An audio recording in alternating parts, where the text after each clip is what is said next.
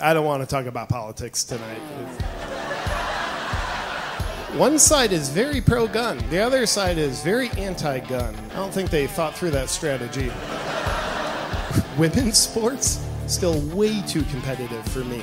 So what I think I'm going to start doing is identifying as a kid, start playing pee-wee football. And I think gluten is the Donald Trump of the food world. A lot of people say they're intolerant. Most of those people go home and crave it, don't they? Joe Biden died 2 years ago. Did y'all ever see the movie Weekend at Bernie's? Push him out on stage. Time to give a speech, Joe.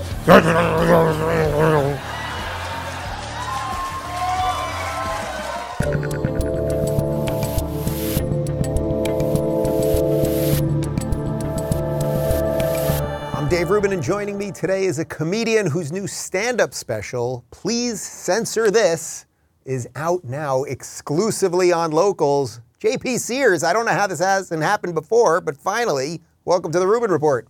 Right on. Well, thank you for having me, Dave, and it's been a pleasure to meet you in person a couple times, and I'm glad to be invited to the sacred garden of the Rubin Report. I honestly don't know how this hasn't happened before. We've bumped into each other many times over the years at a lot of libertarian events, a lot of places where people are carrying American flags, like right behind you back there. I want to get into the special and talk comedy and all that stuff, but I guess first, people don't associate comedians with freedom anymore, which is a very bizarre thing.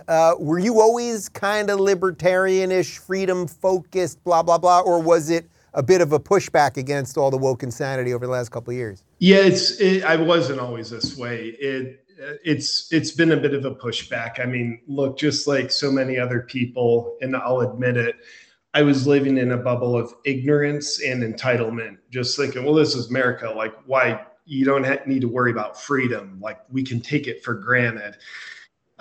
Surprise. It turns out that's not the case. And I don't like that I lived in the bubble of ignorance, but I did until our freedom started getting taken away. And you just see, if you study patterns of history, you see where it could go if we allow it.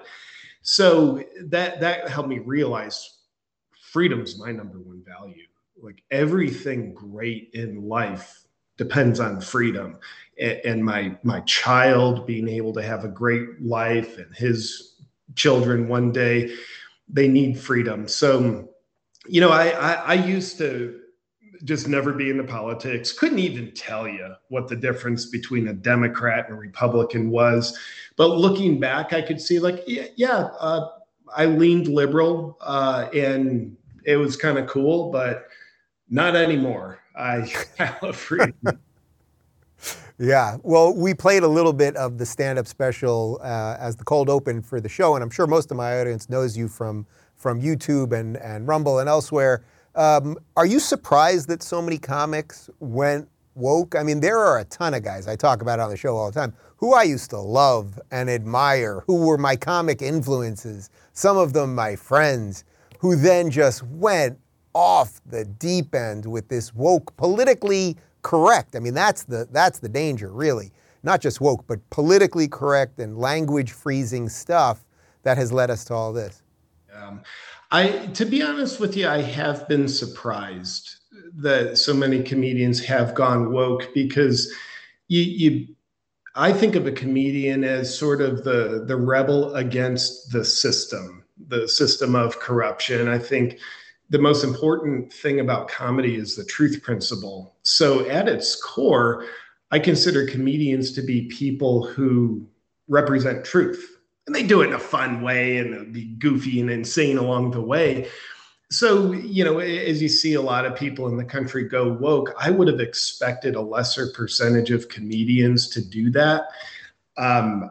I can understand why they might. I mean, I think if someone outsources their power and success to other people, whether it's the audience, a network, or trying to get picked up by some kind of agency, I can see that's my only hypothesis why someone would abandon the truth principle and cater to political correctness when they're a comedian. So I'm not totally sure, but that's my hypothesis on why some haven't. By the way, and the ones who haven't, man, they're like, it's a great time for business for comedians who just want to represent the truth, no matter who's speaking the hypocrisies. And, I watch Ryan Long, Tyler Fisher, these guys who just shoot straight arrows, and it's great. And I think I love seeing a lot of people discover them, because there's not a lot of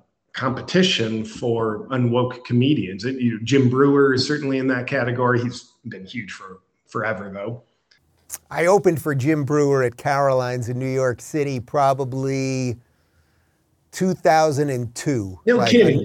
Another lifetime ago. He was taking bong hits in the green room before the show, and he hands me the bong, and I'm like, dude, this is it was like my first big break or something. I was like, I am not taking a bong hit before I walk out. And he crushed it. The guy was baked out of his mind. He absolutely crushed it.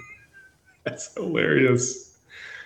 So the title of the special is Please Censor This, and I thought that was particularly apropos because you launched on Locals, which obviously everyone knows. I started Locals as a wall, in essence, against big tech censorship. Did you think about releasing, exclusively on YouTube, or just there's a litany of places where you could have done it, but you did it with us, so I'm pretty happy about that. Yeah, I thought about all the possibilities, and to be honest with you, Dave, for a while, I thought it was defeated. There was a lot of adversity to bring this special to the world and the times of censorship we live in. And I remember one of my best friends on the planet, he directed this special. His name's Brent Pella. He and I were in San Diego doing shows for a weekend late last year. And I said, bro, I'm ready to do a special. I want to. I don't think I can. Obviously, the typical places, Netflix's and Amazon's, given the nature of the content I'm doing on stage, they're not going to have it. It's just way removed from the mainstream narrative.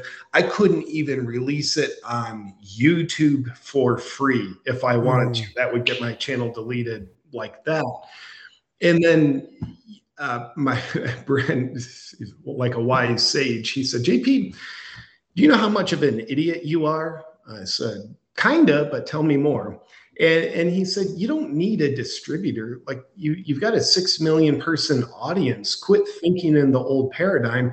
You are the distributor. So that really helped me open my eyes. And then along the way, the idea of let's reach out to Locals and Rumble, see if we can do some kind of partnership to just get this thing out to the world. And that value alignment about what I stand for, what the comedy in this special represents, and what Locals represents, it's just that was perfect value alignment. And it's just been such a joy to get this special out to the world, I think, in a beautiful way.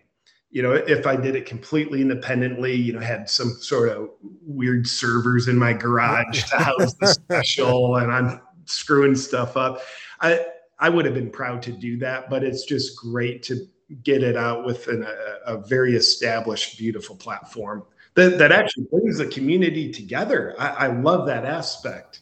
That's been such a great bonus. Oh, well, I'm thrilled to hear that. I mean, and that's exactly what it's all about. We want people that have audiences, whether they're comedians or actors or politicians or shoe salesmen. We want them to be able to reach their people, and we just give you the tools to do it, and then you go from there. Are you completely out of whatever would be considered the LA comedy world? I've cut ties with CAA. I have nothing to do with it anymore. Are you just completely out of that world altogether? Yeah, I would say I'm very much removed from the Hollywood world in the sense of I have nothing on my bucket list that involves Hollywood whatsoever. Occasionally I'll get people reaching out. They're doing an independent film and like me to consider a part in that. And I'm willing to consider it because it's independent. There's not some big woke China-backed BS ESG entity behind it. So I love creativity, and I love what I stand for. So when there's value alignment, I'm willing to consider, an independent film, things like that. But the beautiful thing is life is so great. I get so much fulfillment connecting with people, releasing weekly videos, doing my stand-up, having my family. So there's nothing else that I need. And man, I'll tell you, it's so great to be completely unenslaved to the Hollywood system and those kind of powerhouses where you see what happens, what people do to themselves to stay in line. It's a They sell their freaking soul, they abandon their principles, and that's no way to live. No, and then we've done a bunch on him lately. You got guys like Jimmy Kimmel, who used to be politically incorrect and, doing all of that stuff, Karl Malone in blackface, et cetera. And now he's the most woke, politically correct person there is. It's a real flip on things. Isn't it mind-boggling? And you mentioned Jimmy Kimmel, Howard Stern. I mean, these people that's the one. They gained admiration because of their balls and wittiness for standing up against the establishment. Now, I'm not like stand up against the establishment just to do it, but like corruption in the establishment, taking advantage of people, that kind of thing. But now you see these guys, they're like, oh, dude, these checks are pretty large. Maybe we'll become the establishment. It's just a weird mutation to see in front of our eyes. And you see it with so many of them. I mean, Sarah Silverman's another one. Like these people who were edgy. Like they went for, it's not just like, I was kind of like out there a little. I'm talking like the fringe case edgy comedians who then became the most politically correct. I could do all day on that. Do you ever long for the old days of comedy? Like if you were to open up my YouTube on my TV, I'm watching old Johnny Carson. Yeah. I'm watching all the legends of years long gone by. But the idea that you could do stand-up for a couple of years, you get that 5 minutes, you sit down with Carson, you get the sitcom. Like there was something really nice to the machine, as beautiful as all this freedom is, where in our day, it's like there is nobody to go to. There's nobody's that, I don't care to be on Kimmel or Colbert or anything else, which is exactly what you're saying. Yeah. But there was a magic to it in a way. Yeah, there's the nostalgia. That was the olden days, and I was never a professional comedian during that time. So it's just all looking back, and I think it's a cool time to reminisce about. But there's no part of me that wishes it was that day. Outside of like the cool moments, like if you got to sit down with Carson, like, dude, of course, like that's amazing. Yeah. But there was so much outsourced power then. Like people couldn't take control of their own destiny. And I think self-responsibility is the greatest superpower people have. I think it's the most underutilized power in our country. People are waking up to it, luckily. But I love the idea of like, now you take destiny in your own hands. If you work hard, you're consistent, you put stuff out online. If you're consistent with it and you have some level of DNA to actually do comedy, you will build an audience. You will, whether it's big, small, fast, slow, that's a variable, but nobody needs to wait around being discovered by the industry anymore. So I just love the empowerment aspect of how it is today. And obviously censorship's a bit of a dragon in that, but aside from that, we have a lot of power in our hands, and I love it. Yeah, and it's on you. And it's like if you work harder and you get better at your craft, some good things will probably happen. Not always, but I'd rather it be on me than on an agent or on a machinery that I can't control. Let's jump off comedy for just a sec, because you are in Texas, but you are in the Austin area of Texas, the weird area. Yeah. And when I talk to other people from Texas, let's say my friends at the Blaze over in Dallas, they often wonder what the high hell's going on in Austin. So what is it like to be in a sort of blue-ish area in a state that hopefully is about to go even redder? We'll see what happens over the next couple of days. Yeah, well, redder the better, in my opinion. And that's not just my Ginger Lives Matter politics talking, Dave. By the way, the hair matching the flag behind you, really. Thank you. Point. I'm grateful I was born in America. It sucked to be born in Ukraine with and compatible flag colors. I love Austin. Austin has some of the best people who are purpose driven, soulful, and really going after their dreams and contributing to a better world. Now, there's certainly some leftist stuff about how the city of Austin is run that I don't agree with, and you certainly get some, plenty of eyes glazed over, mass formation, psychosis addicts. But I actually kind of like that, Dave, because I think maybe we all want to live in an echo chamber, but one of the worst things for us would be to just live in an echo chamber. So true diversity, in my opinion, is having a diversity of perspectives. And I like that. But at the same time, because Austin is in Texas, there's plenty of like-minded people. I've talked to people all over the country, and one of the biggest pains that folks report is, I feel like I'm the only one. Mm-hmm. Someone living in San Francisco, Portland. So there's a lot of community here. And a few months ago, we moved to a ranch about an hour outside of Austin. So now we're in real Texas country now. So it's just, if someone drives by, we were just in downtown, the town where we live, in a coffee shop, and someone drove by with a "Vote for Beto" bumper sticker. And it's just so cool how, dude, that's shocking. We saw that out here. Someone driving by with a big Trump bumper sticker in downtown Portland. It's funny because, I'm here in Florida, which is obviously, it's DeSantis country, DeSantis stand, depending on who you talk to. And there's one guy in my neighborhood with a Charlie Chris sign. And it's it actually, of course, it kind of seems funny to me, but I keep thinking one day I'm going to be walking my dog and I want to meet this person, because what could possibly be going on in their head to live in the freest place and not want that freedom? However, I respect their desire, of course, to vote however they wish.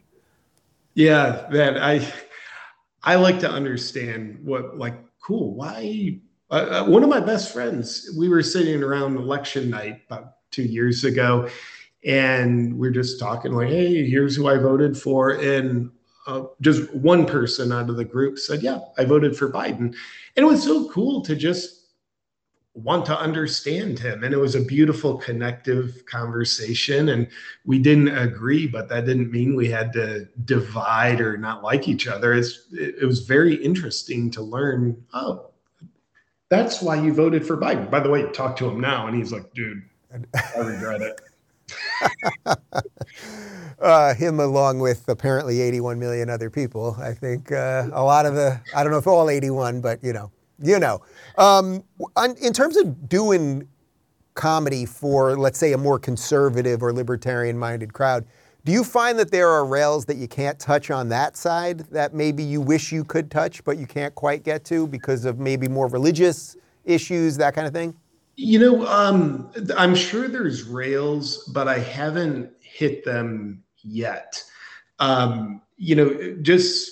Just recently, I've really noticed, especially in my stand-up, I'm shifting the material, release a special and now generate a lot of new material.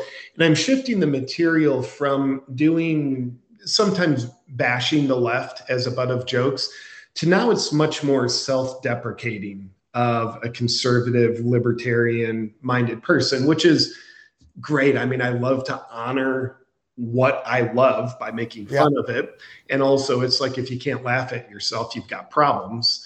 So as I'm doing that, I haven't found the rails yet.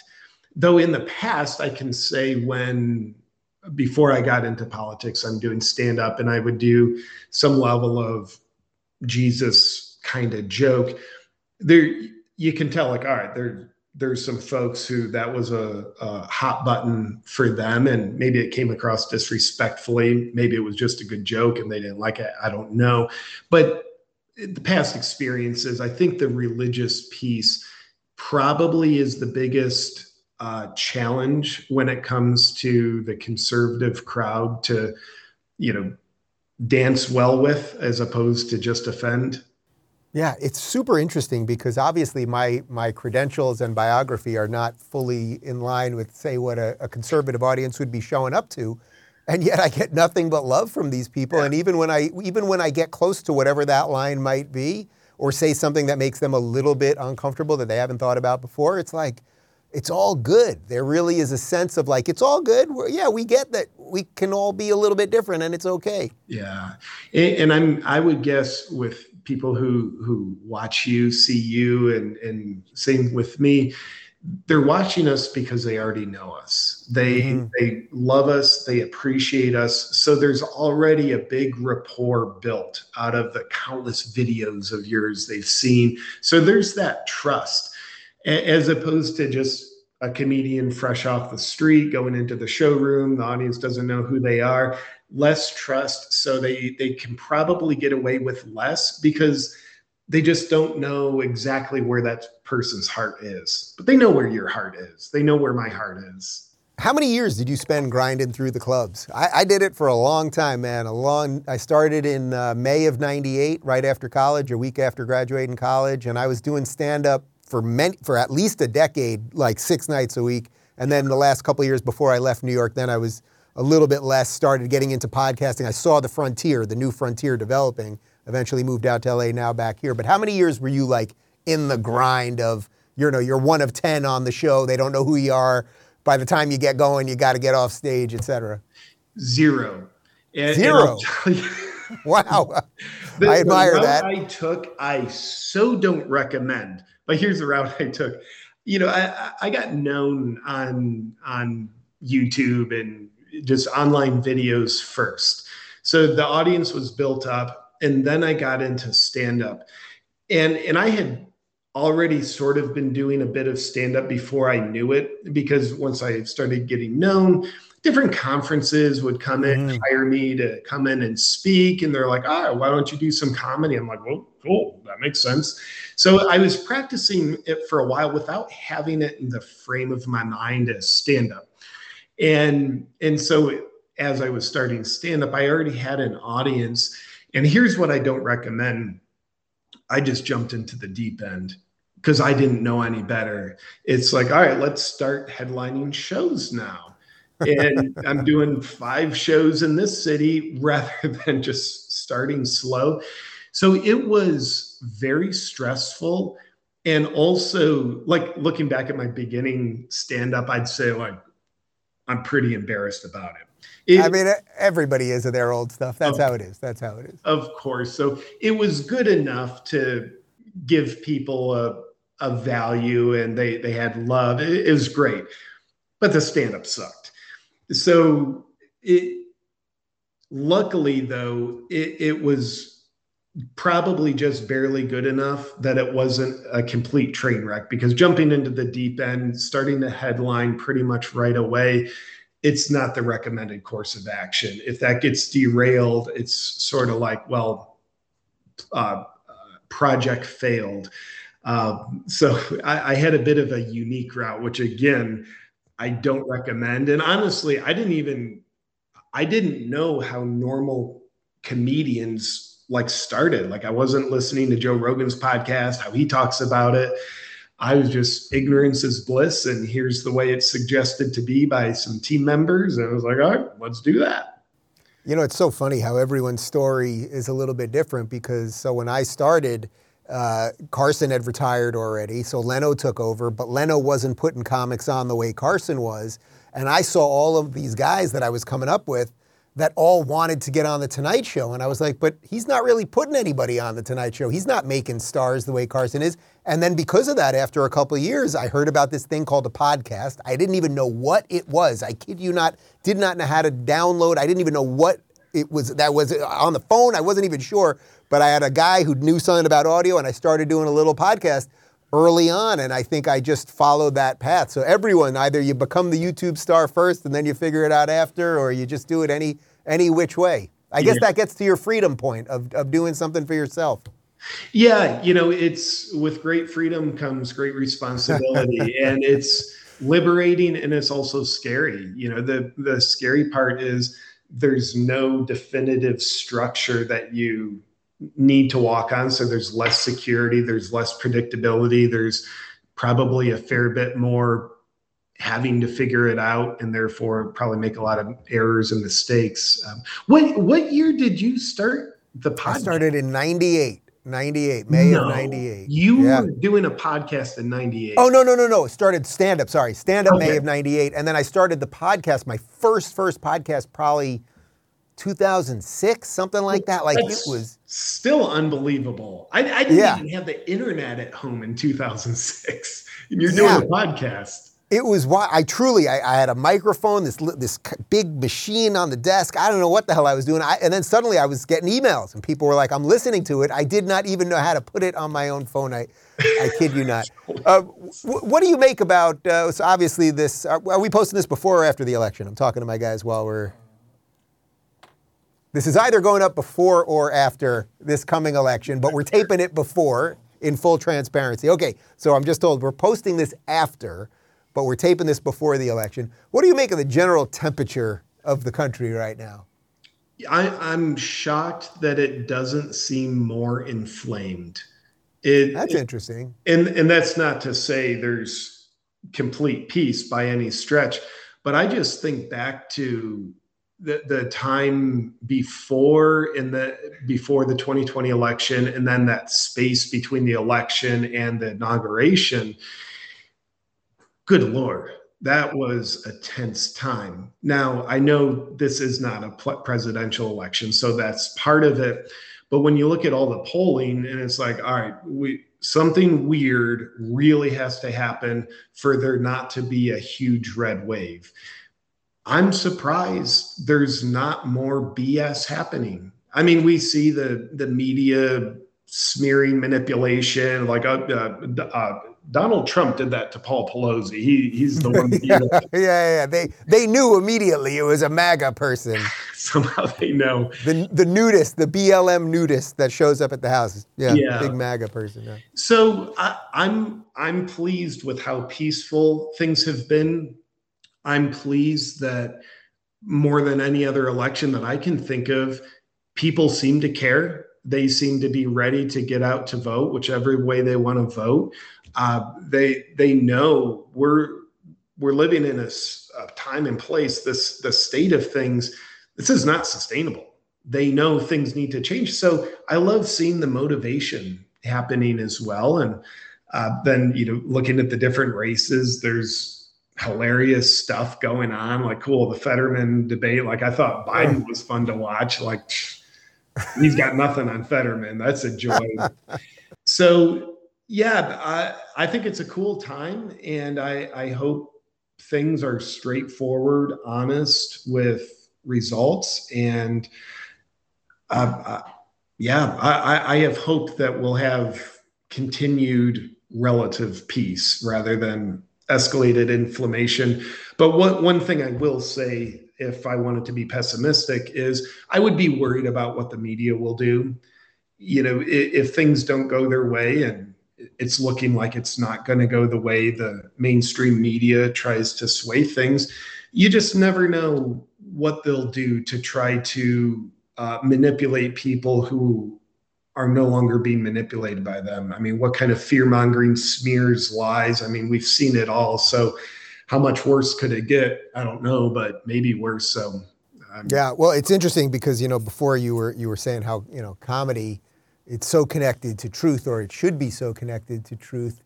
And it's like, man, the media, I always say, it's like, you guys don't have to be great, but just don't be completely horrible. But they seem unable. I mean, almost completely, without exception, there's a couple exceptions, unable to stop themselves and stop the lying, and they're just so in on it. They're in on the big lie, so to speak. They are, aren't they? And I think given their jobs, now we know the narrative of what their job is, journalists. That's not the reality. Their jobs are giving polarized opinions, and we know the polarized opinions are always heavily leaning left. So, a golden retriever wants to retrieve, period. And the media wants to propagandize. that's what they do. So, I honestly, I pray for those people. I certainly, because they're all good people at heart, I think. Their behavior isn't. But I pray for those people that they connect to a greater sense of purpose one of the greatest gifts we can have is the fulfillment we get by contributing to the betterment of another person or people. Now, they do the opposite of that, but I just pray for them that they make some choices that allow themselves to get fulfilled. Like Carrie Lake's story is so inspiring for me. She was so successful in the media, but she just couldn't take the idea of lies. She couldn't take the feeling of unfulfillment. So she made a different choice. And now she's really doing a great job of working on contributing to the betterment of a lot of people. Yeah, it's interesting. I mean, we talk about it on the show a lot. It's like we can all focus on politics all the time, but this isn't exactly a political problem. It's a spiritual problem or a personal problem. And if we can solve that at the ground level, then maybe we can solve the rest of it. Yeah, I think we need I think before any politician goes into office, they need to do some deep inner child work. It's like you can quit compensating for how unloved you felt as a kid or abuse you might have went through. If you can quit compensating for that, you're probably going to be doing a lot better job, be a lot less corrupt, a lot less control and power hungry, and more service oriented. So it's funny that, even hearing you say that, obviously I'm here in Florida, I love DeSantis, but it's not, I always say it's not because of that I worship politicians. It's like he's a guy who happened to step into this thing and then has fought for our freedoms. He's not out there like, you owe me this is the power I want over you. I think whether he knew it or not, he did some of that child work.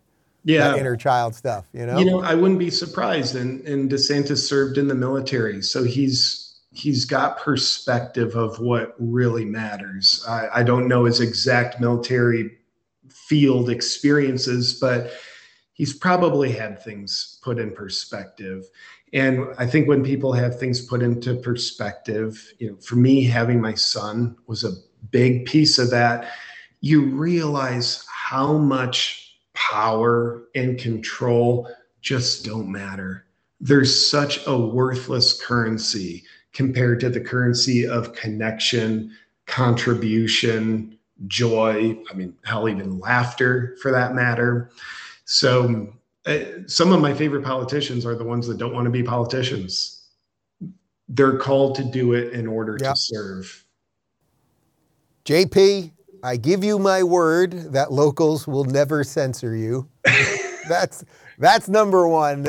Number two, we're going to link to the special right down below. And this will either go down as a great interview or a completely haywire interview, depending on what happens during the election, since we're taping it before and releasing it after. But we ain't editing it either way, so we'll see what happens. We should do two versions where we make predictions one way, just so we can look at like psychics. The red waves are coming. The red waves are coming.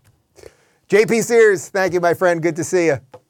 Great to see you, Dave. Thank you for having me.